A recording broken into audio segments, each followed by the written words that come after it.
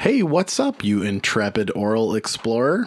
I mean, oral AU, of course, although you do you. Hey, no shame. As I was mixing this episode, I realized I was going to have to record this little thing here. So, it's a Lovecraftian universe, and that means we're in the horror genre. And little did I know, as I create Foley for the action I'm describing, things were going to get a little, I got a cat in the background. Things were going to get a little graphic. So you've been warned. There's some cursing and there's some gore and some nasty sound effects and some horror. And buckle on up and thank you for listening. Peace.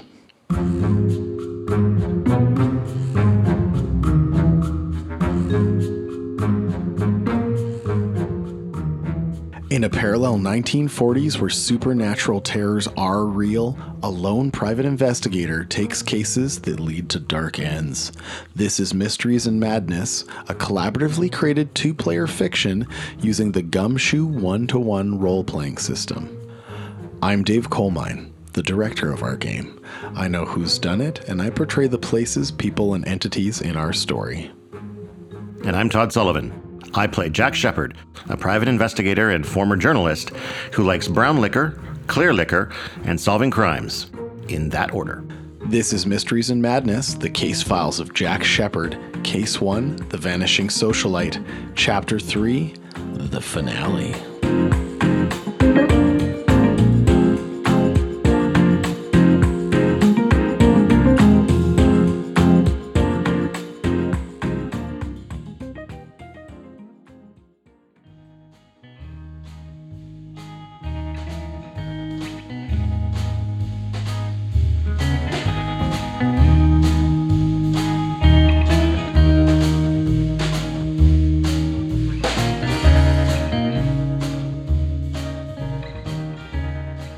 So I guess I awaken sometime in the late morning, thirsty.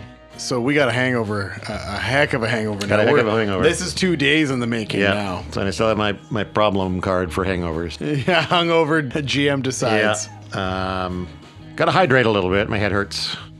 So one glass of water, one glass of whiskey, just to get rolling at the start of the day. Glass of water, glass of whiskey. Yeah. I dig that.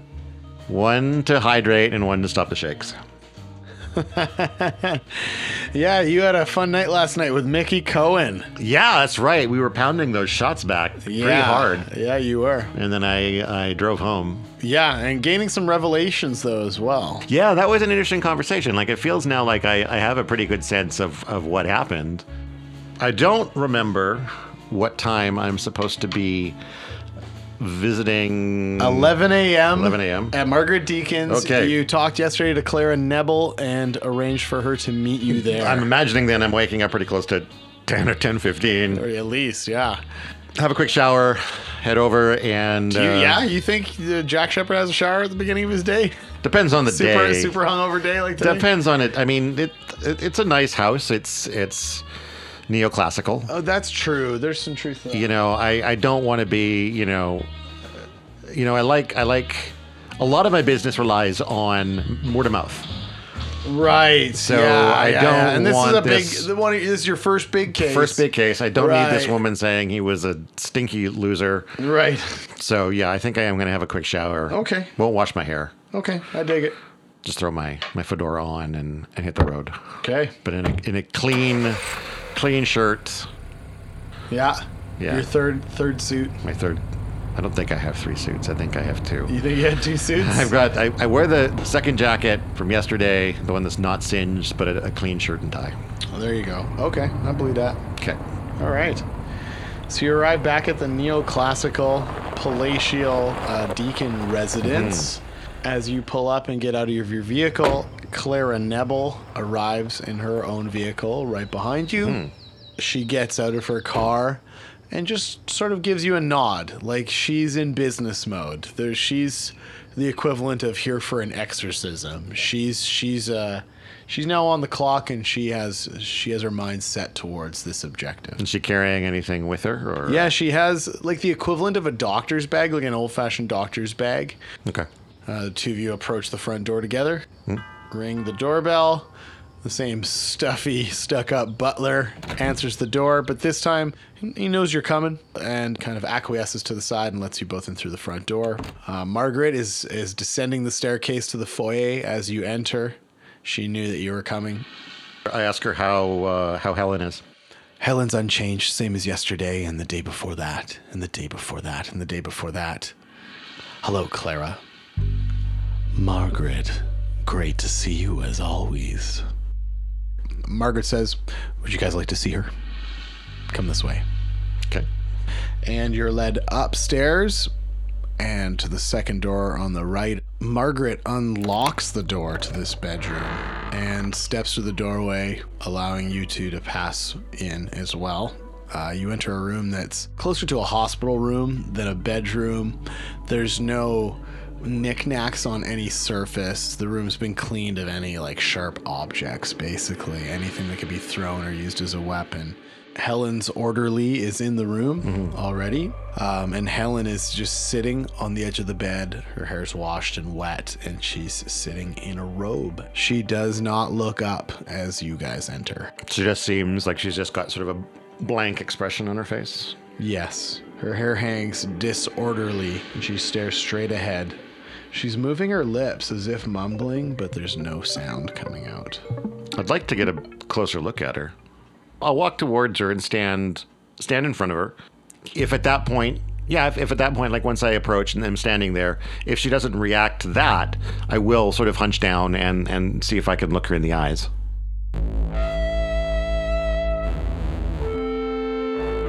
You are overwhelmed by a sense that you're falling into Helen's eyes. As you look into her eyes, you're drawn by something else that seems to be there within her, as if the madness that she contains is reaching out and trying to pull you into its depths. And you must roll a stability check with an advance of 8+.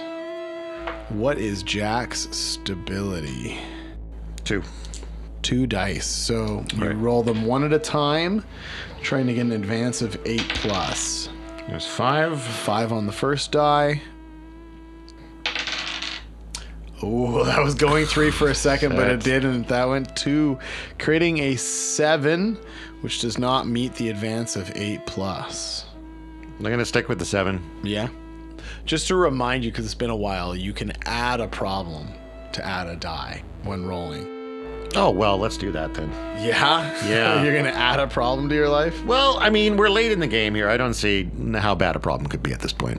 Okay. All right. That's not a challenge, by the way, to give me a particularly difficult problem. Do I find out the problem before or after I roll? You find out about the problem after you roll. Okay, so here's my last roll. We have a 6. Plus 7 makes 13. 13. Yeah, math. So you have the advance of 8+. You immediately snap out of it. You're only momentarily shaken, and you gain the edge, bedrock skepticism. So you give yourself the additional problem, cold-blooded, which says you maintain your sanity by cutting off your empathy for others. When you spend a push on reassurance, roll a die. On an odd result, you do not gain the benefit of the push, and you discard this card. Okay, so you have a disadvantage on reassurances because you've kind of like lost faith in humanity. Just don't care about people right now. Yeah, so then so that makes sense. By gaining that problem and advancing through the test, you also gained some bedrock skepticism. So now, the supernatural, malign deities, what a load of hogwash. You'll never fall for that, bunkum. So you can spend this to counter a mythos shock problem. So you early gain the problem, cold-blooded. There are specific problems related to the mythos and the dark stuff. They will have this mythos shock designation assigned to them. And so you can immediately get rid of one of those if and when it happens with the bedrock skepticism. Meanwhile, you're cold-blooded, you don't give a crap, and it shows. Okay. So if you try to reassure anybody, that's going to be an issue too.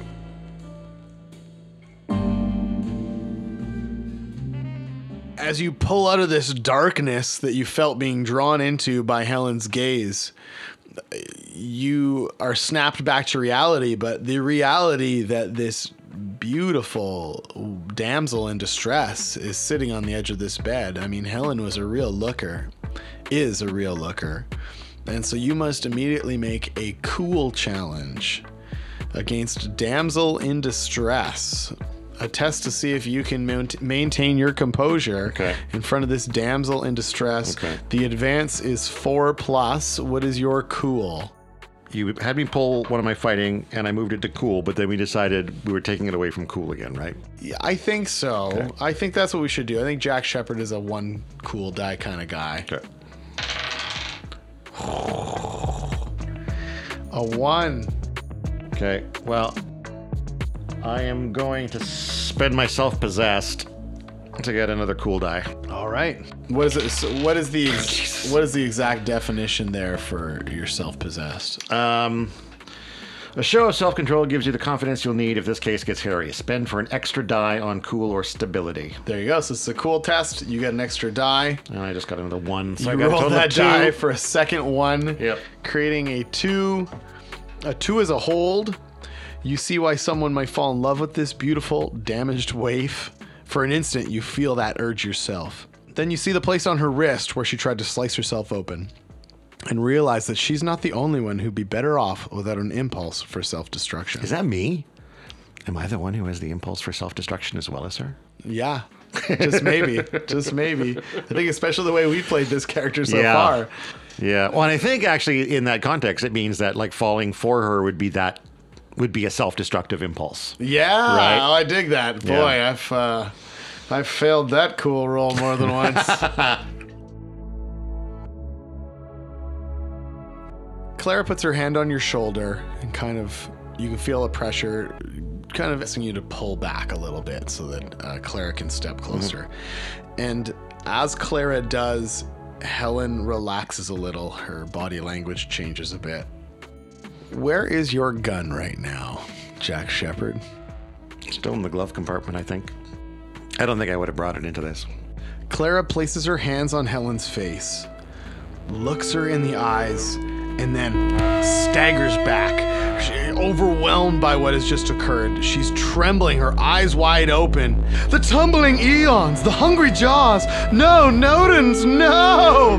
And as she's screaming this, she moves to run out the door of this room. Okay, can I grab her? Yeah, give me an athletics check. Let's give me an athletics check with an advance of 8. Okay. I have a 3 and a 3. Making a total of 6.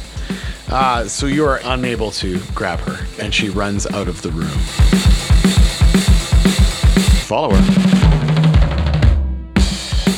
So you hop out into the hallway and see Clara running back towards the stairwell. Okay. I want to yell after her. What happened? What's going on? She's still screaming, running down the hallway. The hungry jaws! No! Nodens! No! No! As she continues to run. I'll give you a second athletics check with a advance of 6+ to see if you can catch up to her. Okay. That's a 1. And a 5. Okay. So you can catch up to Clara Neville. Yeah. What do you do? I want to hold her, stop her from moving, turn her around and do a good old fashioned like 1940s snap out of it, you hysterical woman, shake. Okay. I mean, I can't just let her go. I mean, we're kind of expecting this woman to be able to hopefully break whatever spell Helen is under. Right. I sure can't help because I don't know how to. So the only way to calm her down is to spend a reassurance push. Motherfuck. I have to roll when I do a push, and if it's odd, I think, is that what it Yeah, you have a 50% chance of failing this push. was? And I have to spend anyway. And you have to right? spend your final push to make this happen. I mean, that's the world we live in. Yeah. All right, bye-bye, last push. Okay, spent the last of the 4 pushes we started with. On an odd result, you do not gain the benefit of the push. It's odd. Shoot, with a 3, it's odd. Yep. Okay. Clara seems to realize that she's not going to be able to get away until she stops struggling against you. So she gets very still in your arms. Okay, I'll let her go. She sort of just stands there lifeless. Claire? She does not respond. Claire? Still nothing. Right. Is her bag still upstairs? Yes, her bag would still be upstairs. Okay. Is Margaret still upstairs, or did she follow us? Well, you're all three of you are. Everybody's still upstairs. They've just run near the staircase, kind of near like the railing overlooking this large foyer. Yep. This palatial. I got the foyer. picture that we had gotten down to the foyer somehow. No, so you guys are kind of at the top of this staircase. Yeah. The staircase like curved around the edge of this large open 2-story foyer, and you're near the railing at the top of this foyer. I'm going to ask Margaret if she can have someone try to get some smelling salts for Clara. Mm-hmm. And I'm going to go take a look in Clara's bag and see if there's anything useful in there. Margaret calls out, "Ella, can you find us some smelling salts, please?" And the nurse goes looking, heads down the hall going looking for that. Okay. You head back to Clara's bag. You find in the bag some bundled up sage, a few crystals, nothing medicinal. Right. Can I get close to Helen again and see if I can make out any sound coming from her mouth? Because last time I just looked in her eyes. Helen remains seated at the edge of the bed, seemingly mumbling to herself. You put your head up to hers, avoiding eye contact, and make out no words. There's like the sound of lips moving and nothing else. All right. Yeah, I guess the only lead I have left to sort of look at this point is to go visit the guy with the memory erasing moonshine, which I feel like after the last few days I could use a drink of. Well, that was a hell of a thing, wasn't it, Jack? Yeah, not the result that I had been anticipating or hoping for. My apologies. I had hoped that she would had been able to help your sister. My goodness. Poor Clara. I actually feel a little bad for that woman now. She may have been fleecing my sister, but I think she just had her mind stolen. It certainly looks that way. What the hell do we do now, Jack? Well, I do have one more lead to follow. Roy at the garage in San Bernardino. I'll be back with what information I have from that later this afternoon. Good luck out there. Whatever this is, it's intense. It's certainly like nothing I've ever seen before. We'll hang on to Clara until she has her wits about her and then send her home. Thank you. If she comes to her wits, if she has anything to say about what she experienced, please jot it down for me. Will do. Thank you. Good luck, Jack.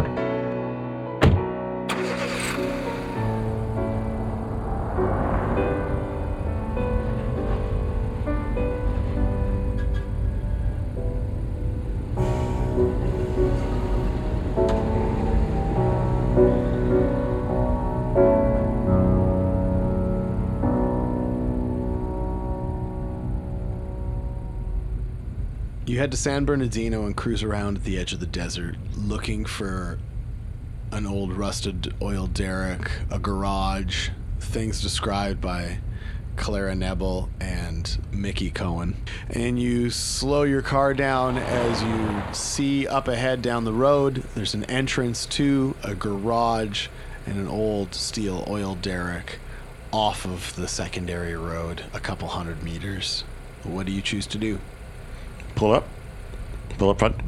You pull up in front of the garage. There's a pair of old gas pumps clearly out of service. There's nothing astern. It appears to be empty. Nobody around. I'm going to take my gun this time, and I'm going to get out and poke around. There's a pair of large wood barn doors leading into the shop half of this garage. Mm-hmm. They aren't locked. You can push on one and it starts pushing inward. I'll peek in there. You step into a dusty garage. There is a rust-colored car in the garage. In one of the corners, underneath a large canvas tarp, is a bunch of still materials, everything needed for distilling moonshine. Mm-hmm. There are a couple boxes, wood crates of empty jars that could fit moonshine. You actually recognize the jars, weird enough. You've seen a few of these jars empty in Bud Barron's shipping warehouse. Are there any full bottles? Yeah, there is a couple of crates of corked bottles full of clear liquid. Okay. And there's nobody in here. There's nobody in here. You're by yourself. As you walk over and take a look at these bottles, you start to hear a low moaning coming from where the rusted out car is. Okay. I'll approach the rusted out car slowly. The sound appears to be coming from the trunk. I'll get my gun out, and then I'll presumably I need to find like a trunk release in the driver's seat of the car if the door's unlocked or the window's open. You open the door, keys are in the ignition, so you can grab the keys and open the trunk. I'll take the keys then and open the trunk. You open the creaky lid to the trunk and see inside a man who has been beaten to a pulp. You are able to recognize the man as Burl Treehorn. Burl Treehorn was the casino lackey that escorted you to Whitey Alexander's office. Yeah, so you knew his name to be Burl Treehorn. I don't know if he would have known your name, but he would have known you as that, that PI who pokes around every once in a while that Whitey chats to. He is barely clinging to life. Blood soaks the linen bedsheet that he's been wrapped in. He's barely recognizable. There's exposed brain tissue pulsing from a fissure in his shattered skull. Like, this guy is fucked up looking. And he is so mangled that it requires you to have a stability challenge. Okay. So you must have your stability challenged for seeing Burl with an advance of 11 plus. Okay. A big shiny 1. So I'm not getting that 11. Well, hang on. I got 2 dice. I still can't get 11. Okay. But I might not have a 1. 3. Making a total of 3. 3 is still a setback. Yeah. And I don't... With those rolls, I don't think it's worth... I'm going to get a problem no matter what here. So, yeah, let's do the setback. You stagger back in horror. You can't help yourself. Anyone else would do the same thing. You gain the problem. You gain the problem. You gain the problem that you're rattled there, bud. Well, that seems like a pretty reasonable response to pulsing brain matter. Yes, there is that. Being a little rattled makes sense under the circumstances. Yeah. So you are rattled. Mm-hmm. That thing you just saw leaves you shaky and off your game. Until you counter by taking some time, you take a -2 penalty on all cool and stability tests. Great. Wow, that's not good at all. As you're reeling from this body in front of you and just kind of coming to the shock of what you're seeing, you notice a shadow moving on the floor near your feet, and you must now do a sense trouble check. Okay. Unfortunately, you have a -3 penalty on that sense trouble check from seeing Burl in the trunk. Is that what it says? That's Did you just make that up to fuck with me? That is what it says. Okay. Damn it. So, how many dice do you have for sense trouble? 2. It's an advance of 13 plus. Jeez, what the hell, game? Okay, you're brutalizing me now. Okay, all right. 2. Okay, I'm gonna retire those dice for a bit. And 1. Another 1. So you got a total of 3 with a -3, so you got 0. 0, yeah, that's right. You see a quick flash of light and are knocked unconscious.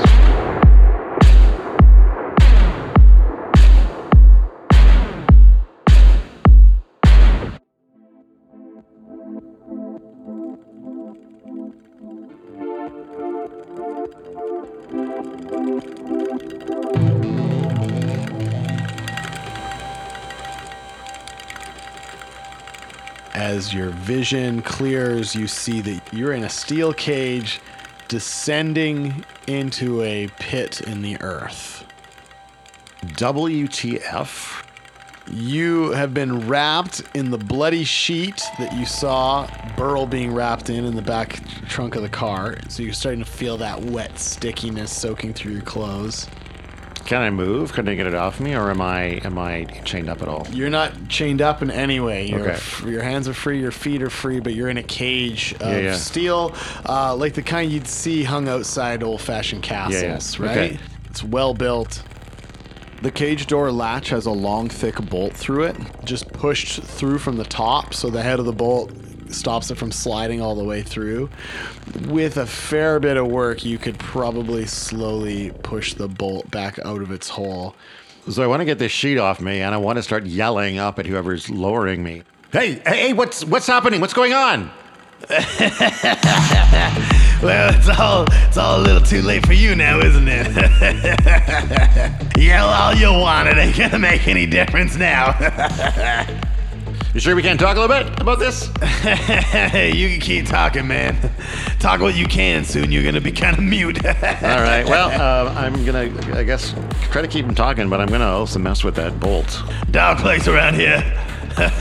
Thank Cthulhu, Papa beat me till I understood the darkness that exists. Now you can understand it too. That sounds nice. Can I want to get the bolt out of the fucking lock so I can get out of here. You want to start working on that? Yeah. You start working on that bolt? Where's your gun? Oh, I don't know. Can you give me a preparedness quick test with an advance of 4?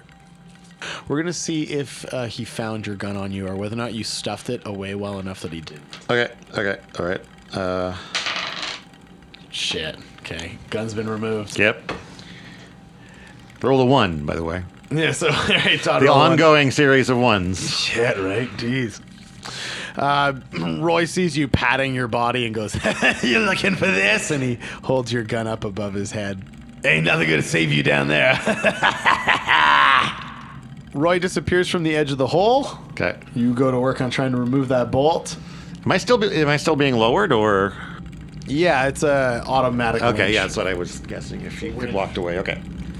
So as this winch continues to lower you, you hear screams, bloody screams from above the hole. Oh, okay, that'd be. And then stop. Yeah. And all of a sudden, you're being rained on from above. And you can see in the dim light of this hole that it's red. And then he drops down and it fumbles through the top bars and then lands with a splat at your feet, the severed hand of, you assume, the man who was in the trunk. Yeah. Of course. With a final clang, the cage arrives, swaying above the floor by about a half foot. Not long now. Kiss those memories goodbye. You start to hear movement in the darkness in front of you in this cavern. It's not the moonshine that wipes the memory, is it? So you start to see slinking from the darkness, hunched over humanoid forms. Through the dim light from the hole, their skin appears to reflect the light more than it should, kind of like it's a bit rubbery. As the first one of these entities breaches the light at the edge of this space that you're down in, the first thing that pokes through the light is a nose that looks more like a dog's nose. It's more of a canine snout, and as the snout breaches into the light, you see tusks on either side of the snout, and behind that, a more human eye and figure, and they're hunched over with their back kind of above their head a little bit. They're so curled over forward, and there are a lot of them. There's a dozen of these things. They'll even reach so far forward as to place a hand on the ground, kind of momentarily walking on all fours. They walk over each other, kind of like this teeming pile of evil entities, jostling and writhing. And they begin growling and banging against the edges of this cage, maddened, banging away and snarling in rage. cage. And you can feel in this moment that this is the thing. This is the thing that got Helen. This adrenaline pulsing sight is what sent Helen spiraling into her waking coma. And you must take a stability challenge, a stability test with an advance of 9+, called A Face Full of Ghouls. And I have a -2 penalty on my cool and stability tests, by the way. Why? Because I'm rattled. You are so rattled right now, you have a -2 on your stability test. And we have an advance of 9+. How many? I need an 11. I have 2 stability. And you have 2 stability? So I can get it. It is doable, okay. But here we go. But you know what? I might take on an extra problem here too. I don't feel like. I don't feel like things could get much worse. Got a 6. Ooh, this is a good start. Good start. Man, dice. So we're getting rid of all those ones early on. Yeah, exactly. Give me some help here. 5. 11 -2 Natural makes 9. 11. Nat 11 -2 equals the 9 you needed. Holy cow. Despite being rattled, the sight of these creatures raging, inching towards your face is enough to rattle anybody. If you tell anybody about this, they'll think you're crazy. But you're a lot stronger than Helen, and you're not about to crack. You gain the edge. Strange, not maddening. So you've gained the edge. Strange, not maddening. You've seen the so-called supernatural up close, and it hasn't cooked your noggin. Sure, it's monstrous and surprising, but it still has to have a logical explanation. Right? Spend this to counter a mythos shock problem. It's not like you have 2 of those. I do. Let's get some mythos shocks on me then, so I Well, can counter them. Roll a little worse and it'll happen. Okay. I don't need help rolling worse. Okay. After coming to grips with these ghoulish entities surrounding and swarming you, your eyes and almost core are drawn to a second entity behind them, seemingly lightly shimmering near the far wall of this cavernous room is a block of stone that looks alien in its surroundings. It has smooth surfaces, sharp edges. It's not just a natural stone formation. There are markings, there are intentional engravings on its surface, and they seem to shimmer in the light more than they should in this dim light, and you feel in your core there's a significance to this stone. The ghouls continue bashing against the cage, as well as looking up towards where Roy is, kind of expectantly. And he's feeding them. This dead guy. And then they slowly lose their enthusiasm for this activity, looking and kind of gesturing up at Roy, and then they slink away back into the darkness. Roy calls down to you in the cage. Hey! Hey down there! Hey! Cat got your tongue? The fuck are these things? Nobody's usually talking after they see the ghouls. Yeah, well, maybe I got a bit more wits about me than everybody else you sent down here. I guess I gotta do this the old-fashioned way. And the winch starts ascending. Oh, well, fuck. So I have locksmith. Does that help me with this bolt? It most definitely does. Let's say you've successfully popped it out. That Okay, door good. is now open, and this cage is about to start to ascend. Okay. It is ascending. All right. You're still near the floor of the cavern. Okay. But I've gotten the bolt out and I've gotten the door open. The door could be opened. Okay, let me open the door. Okay. I'm not stepping out yet. Okay, well, the moment you swing the door open, Roy goes, you're not getting out of here! And he takes a shot at you. Okay. I never rolled dice in this game. So, give me a sense trouble roll. You have 2 dice. Give me a sense trouble roll of an advance of 6. 5. And 5 makes 10. Okay, so you're aware the shot's coming.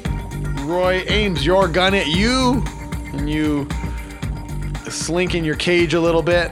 Yeah. You have not left this cage. Okay. But anyway, the shot ricochets off of the caging above you. You're uninjured. Well, now that he's shooting at me, can I jump out and approach that statue-y thing? Yeah, hop out. Yeah, hop out. And go further into the cavern, away from his ability to shoot me. You feel, as you approach this stone, you feel the same energy that you felt when you looked into Helen's eyes. It's the same energy that embodies these ghoulish entities down in this cavern. And you can surmise that this is a source of power. Okay. And that given enough time around it, it would change you and alter you as well. You seem to have a mental fortitude greater than most, and so you're doing okay to this point. Now, is this the end of the pathway, or does it go? So there are multiple tunnels out of this cavern. Okay. It seems to be like a network of tunnels, and you know that the ghouls exited to the one on your left, and there's a center and one on your right. Does it seem like light at all is emanating from any of the tunnels? No light from anywhere. Yeah, let me see if I can sense, what direction the wind is going. I'll lick my finger and put it in the air. Can I feel any breeze? Yeah, you feel a draft from the rightmost tunnel. Okay. Entering your way. Okay. I'm going to start heading down that tunnel then. You continue to hear the cage ascend, which will take some time. And you paw your way through the dark, following the current of air, eventually exiting the tunnel at an old mining shaft opening, a single train cart mine opening. You can see the garage and your car. Is there anything here that looks like I could pick it up and use it as a melee weapon? Yeah. Around the entrance to this mine, you can find a piece of steel pipe. Okay. A thick-walled, small diameter steel pipe. Be able to kind of break that free from the wall. And now you have a 4-foot length of something pretty heavy you can swing with. Okay. I would then like to use my stealth to approach the garage again. You enter the garage for a second time. Give me a stealth roll with an advance of 7. All right. There's a 5. And a 6. 11. Oh, well done. So you enter the garage, see the cage back at the top of the pit, and also see Roy with his back to you at his workbench. He appears to be severing and dealing with the remains of the man who was in the trunk. Burl Treehorn from the Alegria Casino. Poor Burl. Poor Burl is now pieces of Burl. Pieces of Burl. That sounds like that's the name of his greatest hits collection. All right. Well, I want to fucking clobber Roy on the back of the head. Okay, give me a fighting challenge with an advance of 4+, but I'm going to give you a +2 advantage to your roll for just like having a serious vendetta against this guy. For approaching with purpose and coming back with stealth. Okay. Perfect. I like that. I dig that. I said I have +2? A 2 + 2. And that's the advance. Makes the advance of 4. Fuck you, Roy.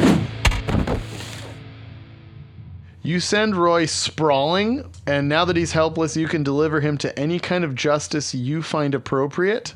So you can do whatever you want with Roy, giggity goo. What I would like to do right now is tie him up. Yeah. All right, within this garage and all of its knickknacks, you can definitely find some rope and bind his hands behind his back and his feet together. Roy is unconscious and bound. Now what? Kick him gently in the stomach until he wakes up. I mean, not gently, but... Hey, Will, what's going on here?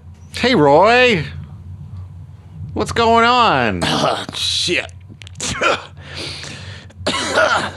How the hell are you still talking? I have a few questions for you, Roy. Why don't you tell me what's going on here? I chose to build this garage in this godforsaken place because I can feel the vibrations. The vibrations which would give me power. And soon I discovered these ghoul tunnels running around underneath. Thing is, though, they won't eat the living. So I feed them all the bits. I made them hungry. And they seem to drive people mad. So I lied. I said it was my moonshine, and I've been getting business wiping memories. Is there any way that can be reversed? You seen that stone down there? Yeah.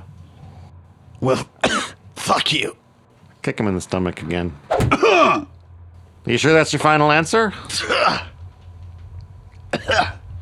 I've said all I need to say. As you now kind of have a second moment to stare around this garage, you recognize items that appear to be evidence of crime. You figure that if the police descended upon this place, they would find that not all of these car parts came from reputable garages, that there's blood on various tools, there's old rags and stuff around, there's an illegal moonshine still. You get the sense that this Roy fella hasn't made a dollar honestly, and that it would just take a couple police officers to convict him of several offenses. Well, let's throw Roy in the trunk of that car. Okay. It's 1940 and I don't have a cell phone. Or maybe, is there a phone in the garage? There's a phone in the garage. Okay. Yeah. Then I'll phone the police anonymously and say that I was out for a drive and I had discovered this garage, and when I poked my head in, it definitely seemed like there was some criminal activity going on here, some nefarious deeds, and someone might want to come out and take a look, check it out. As you route around the desk and find the phone, you find a pair of lockbox keys in the desk drawer, and scan the room and see a steel locker across the room that the keys match. Let me go and pop open that locker then, see what's inside. When you open the locker, you find inside 4 sticks of dynamite and a fair bit of dynamite fuse, along with a couple of guns and bullets. Yeah. Okay. So first of all, I'm going to get my gun back, because I don't want the police finding it here. For sure. It would have been laying on the workbench next to that body being severed up, which is still there in pieces. Yeah, I guess that alone is enough of a crime. And then I'm going to take the dynamite and the fuses, and I'm going to go back to the mine entrance, work my way back through the tunnels again to the stone, and then I'm going to cover the stone with dynamite, light me some fuses, and run the hell back out again. In that central chamber, there's a fair bit of human bones littering the ground there. Do you spend any time with that monolith and its carvings, or do you get in and get out quickly? I might give it a quick look over, see if there's anything that stands out to me. Okay, then I would like you to give me a stability test for studying the carvings. Okay. I am still at a -2 on my stability tests. I have 2 dice. What's my threshold? Advance of 9+. So I need an 11 again. 1. 6 total. 6 total. A 6 is a hold. Yep, those are weird carvings, all right. Some ancient writing still eludes even the experts. Maybe someday the lab coats in the archaeology lab will figure out what they all mean. Not me, though. Unfortunately, we're gonna blow them to kingdom come. Yeah, those archaeologists will never see it. Light the fuses. You got a fair bit of fuse. Get the hell Light out of them. there.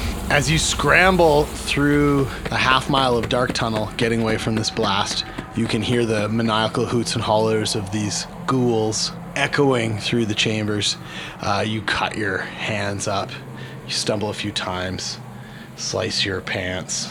You have some blood running from your knee, but you get out safe and sound as there's a huge boom and a big puff of dust from the entrance of this mine that you've just exited. And you immediately feel like the sun in the sky is shining with greater innocence. Like before it was overcast and now it's not, even though the sky really hasn't changed. All right. I'm heading back to my car, and I'm heading back over to Margaret Deacon's place.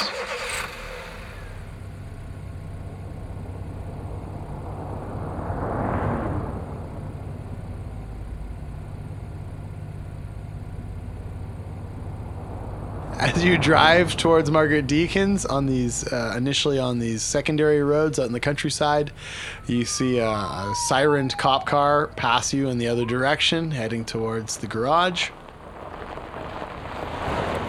This time, when you get to the door and you ring the doorbell at the Deacon residence, as the butler kind of is slowly opening the door, you see a pair of fingers grab the edge of the door and whip it open quicker.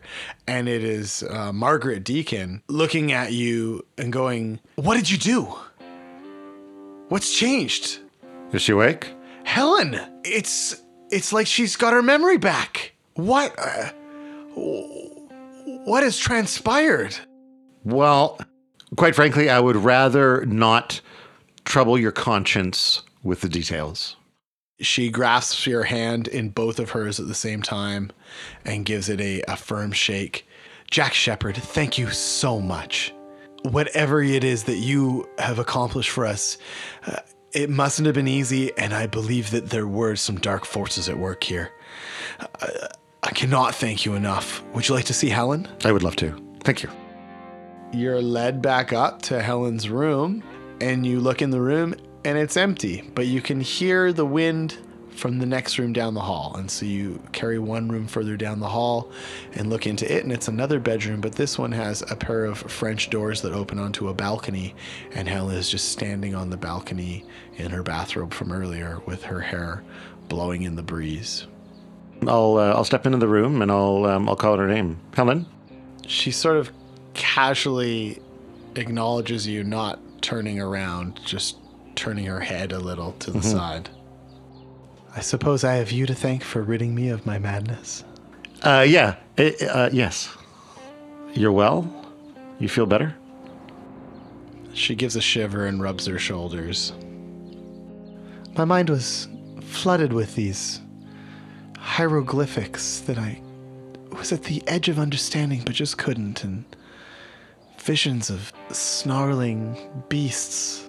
I was stuck in a memory, unable to communicate how I was feeling or move forward or backwards, just sort of stuck in this awful moment. Have you seen it? The hieroglyphs?" I think I have. "I still feel the importance of them. I'm no longer haunted by it, but I feel like someone who's been badly electrocuted and survived. I've now experienced a power greater than anything I understood to exist." Well, let's hope that feeling passes. Rest. I definitely need rest. Thank you. If you need anything, your sister has my number. Margaret has always opposed my choices so much, but in this moment, I can only wish I'd heeded her more. I guess that's growing up. I'm gonna stand here a little longer. Okay. I'll take my leave. You exit the room and find Margaret just waiting in the hallway outside the room. She was overhearing. She lifts her hand up and shows you the check she was holding. Which I'll take. "This is for the rest of what I owed you, and a little extra is my thanks. Thank you, Margaret. Buy yourself a suit." I do need an extra one. You have my number, Margaret, if you need anything. I very much hope I never need to use it. Agreed. Take care, Jack, and thank you.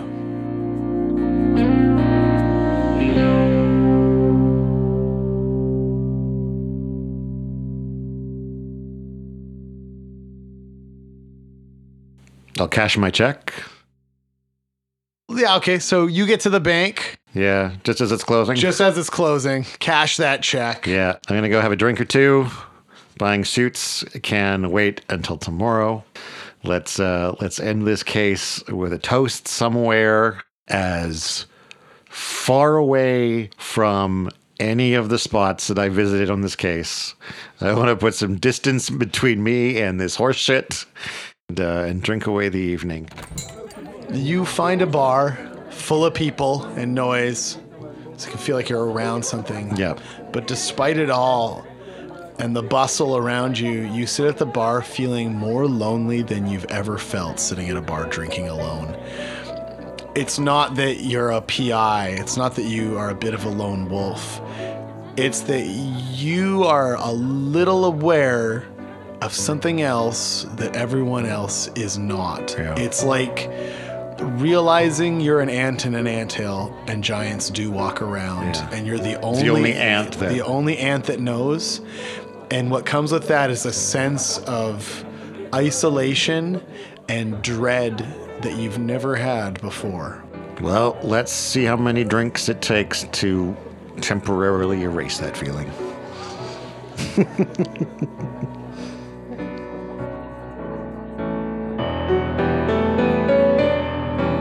You stumble out of a cab late that evening, putting a pile of loose change and crumpled bills in the hand of the taxi driver, and ride the right-hand wall of your stairwell all the way up to the top with your shoulder leaned against it.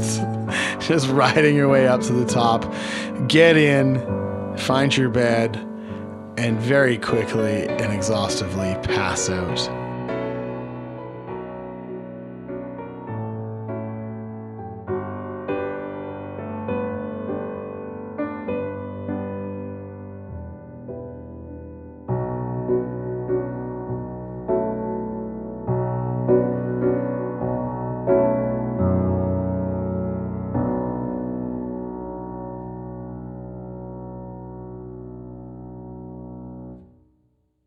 And then you are in pitch black. You're not sure if you're asleep or not. And in this inky blackness of your own mind, for the first time ever, there is a change.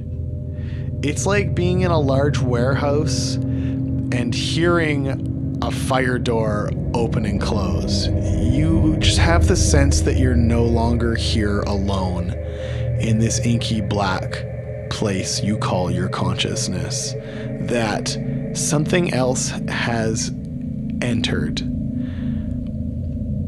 And in this inky blackness where you can make out absolutely nothing, your eyes are playing tricks on you. And as you look ahead in the darkness of your own mind, you start to see the glistening forms of something. You don't know if it's your mind playing tricks on yourself, but it's like staring into a pit of snakes with no heads or tails, and all the snakes are the size of your waist.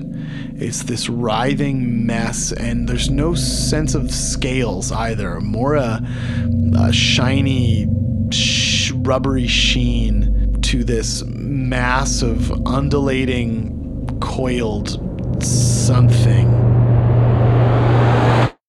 And that's as much of a sense of anything as you get as you continue the rest of your sleep, dreamless. You wake the following morning both deflated and energized.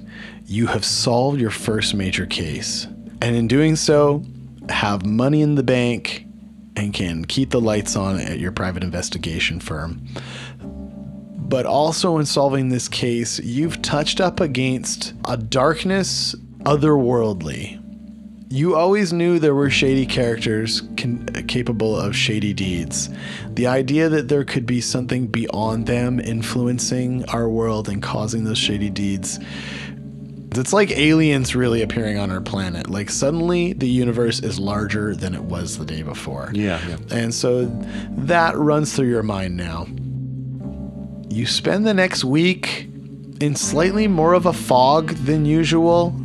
You do some shopping. Yeah, I'll get a suit. That's a good plan. And I'll see if I can get my other suit repaired, so I don't have the expense of a whole.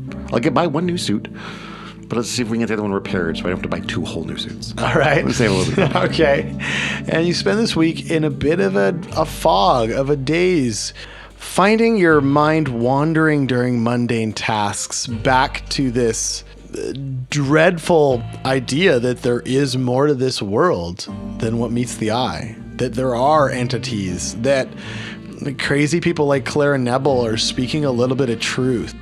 But see, I think, and a lot of times too, that these are the sort of things that as time goes on, the clarity begins to fade. The certainty of what you saw diminishes. Was it really? Like, I mean, they probably were just dogs down there, right? They was just dogs. Okay, I'm in for that. So with each passing day and each bottle of whiskey, you're a little less certain that you saw what you saw, and you feel that weird, dreadful sixth sense diminish and disappear.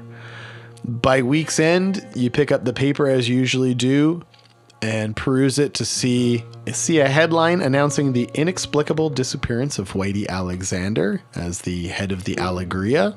You find an article on page 9 of the business section talking about Deacon Developments purchasing some land outside San Bernardino. Seems to be the lot where that garage was, and they're now turning it into a waste management facility, so it's going to be turned into a dump.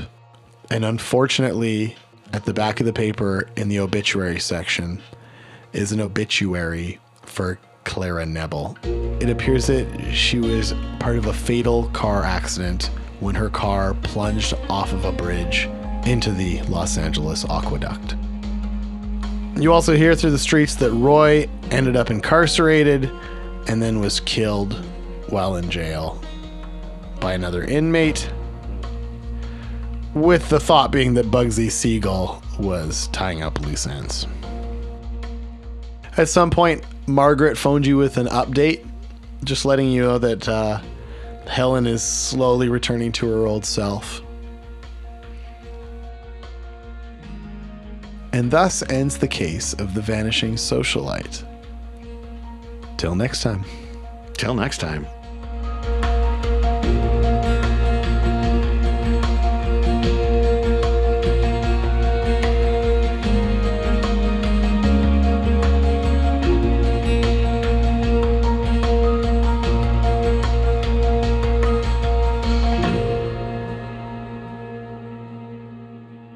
Thank you, Todd Sullivan. Thank you, Dave Goldmine. This has been an exciting experience. This has been totally unique. I've enjoyed it. Let's see where it goes from here. All right. Cheers. Cheers. Thanks for listening, everybody. Yeah, thank you so much. I can't say enough about that. Anyone who's followed us through this story arc, it motivates me to edit these episodes. Every 40-minute episode is like 15 hours of editing, and I love doing it. I'm doing it from a place of passion, and I'm so motivated by the fact that I'm not the only person listening. It definitely helps right around hour 7 of editing to know that there's more than just me out there listening.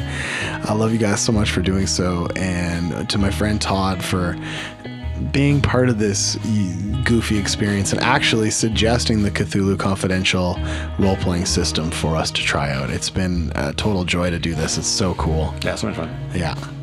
And much love to my new kitten, Arthur. He's asleep inside my shirt right now. Aw. Who do you want to thank, Todd? What would you like people to know about you, man? Well, as I already said, I mean, thanks to you for being a fantastic host and telling a fantastic story, and for creating such a fantastic story through your audio editing and all the Foley work. Like, it really emerges as a full, complete story, a full, complete experience that is much unlike anything that I've listened to before. So that's very cool. And you have another podcast as well? Yeah, I've got a podcast called When Bad Things Happen to Good People. It's about... And that band is not like musicians? No, it's about banned books and banned movies. So it's BANNED. We are at Banned Things, BANNED, things.podbean.com. We've just finished up our read through of the autobiography of Malcolm X, which has been a really great read. It's been cool to so I've been listening, and as just a pure listener, I understand that book now to a certain degree. Cool, right? yeah. You do like 4 chapters at a time, whatever it is, and just kind of go through it a little bit. Your co-host, Oren Barter, I like his take. I like that guy. Yeah. There's something about him that makes me want to continue listening. There's Nice. something fun there for Nice. sure. So Yeah. props to you guys. So we've just finished that up. We're planning a live episode to do sort of a final roundup of the book. And then we have just in the last few days selected what our next book is going to be. Ooh. But I'm not announcing it yet. You have to tune into our No, live episode you're not for gonna that. give me the sweet I'm reveal? not giving you the scoop. Ah, But that's if you do, bogus. Well, this want, is over. I'll tell you what, Dave. Thanks so though. much, Todd. I'll tell you Don't what. let If the you door want a hit you on the way out. scoop, if you want a scoop, I'll give you a scoop. Okay. All right. So here we go. Between the end of the autobiography of Malcolm X and the beginning of our next book, we are doing a standalone episode on a banned film, and I will name that film. What is that? And I'll also mention that you are supposed to be a guest host on that I'm episode. so in for this. It's like a Fortnite film. Or Yeah, the film is called Battle Royale. Okay. It's a Japanese film that was released in the year 2000. It had been officially banned in a few countries, but something. Why?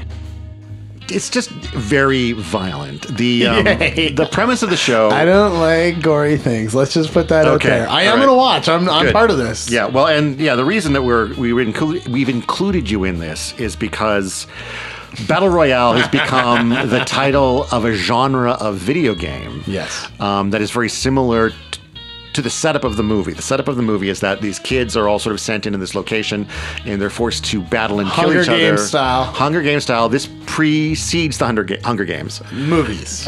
Precedes the books as well. This is prior to that. Lottie friggin' dog.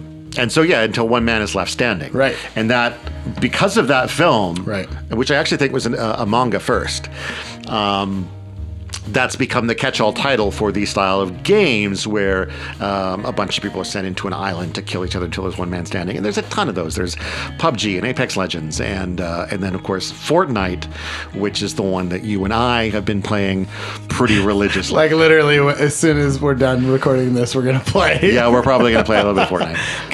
Gotta get my dailies. Yes. You know? So because of that, it seemed fitting to include you in that podcast discussion. Dude, I'm in. and force you to watch a gory movie. as Dude, well. I will watch through my fingers. Okay, sounds good.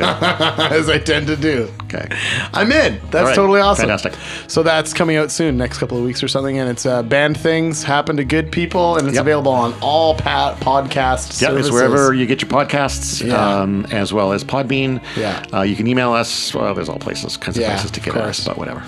Right. Sounds good. Well, All right. thank you, Todd. Thank you. To another fun evening of recording this Yeah, shit. and I'm looking forward to having an opportunity to sit down and sort of find out all the things that I didn't uncover in this story. Yes, definitely. The next episode should be a wrap-up episode, Yeah. if I had a choice. Yeah. Maybe that's what happens in 2 weeks. We just release a wrap-up episode. That'd be cool too. Yeah, I'd be down for that, and then we go from there. And I'm going to slowly write more of my own fiction into what we're doing here. Nice. For certain. Nice. Looking forward to that. Cool. Okay, thanks, Todd. All right, cheers. And thanks, all of you. You rock.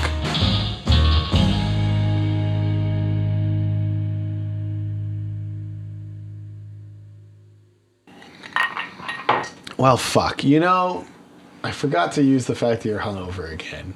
That's where I wanted to use it, right there. I mean, we're playing jazz here, man. Like, we're not getting done what this thing wants us to do here. You want a beer? Sure. Now we're getting some good horror content. Yeah! Here it is, right? Here it is. I had a voice from this guy. I did have something plicked out. Something kind of like that. It's all over for you now.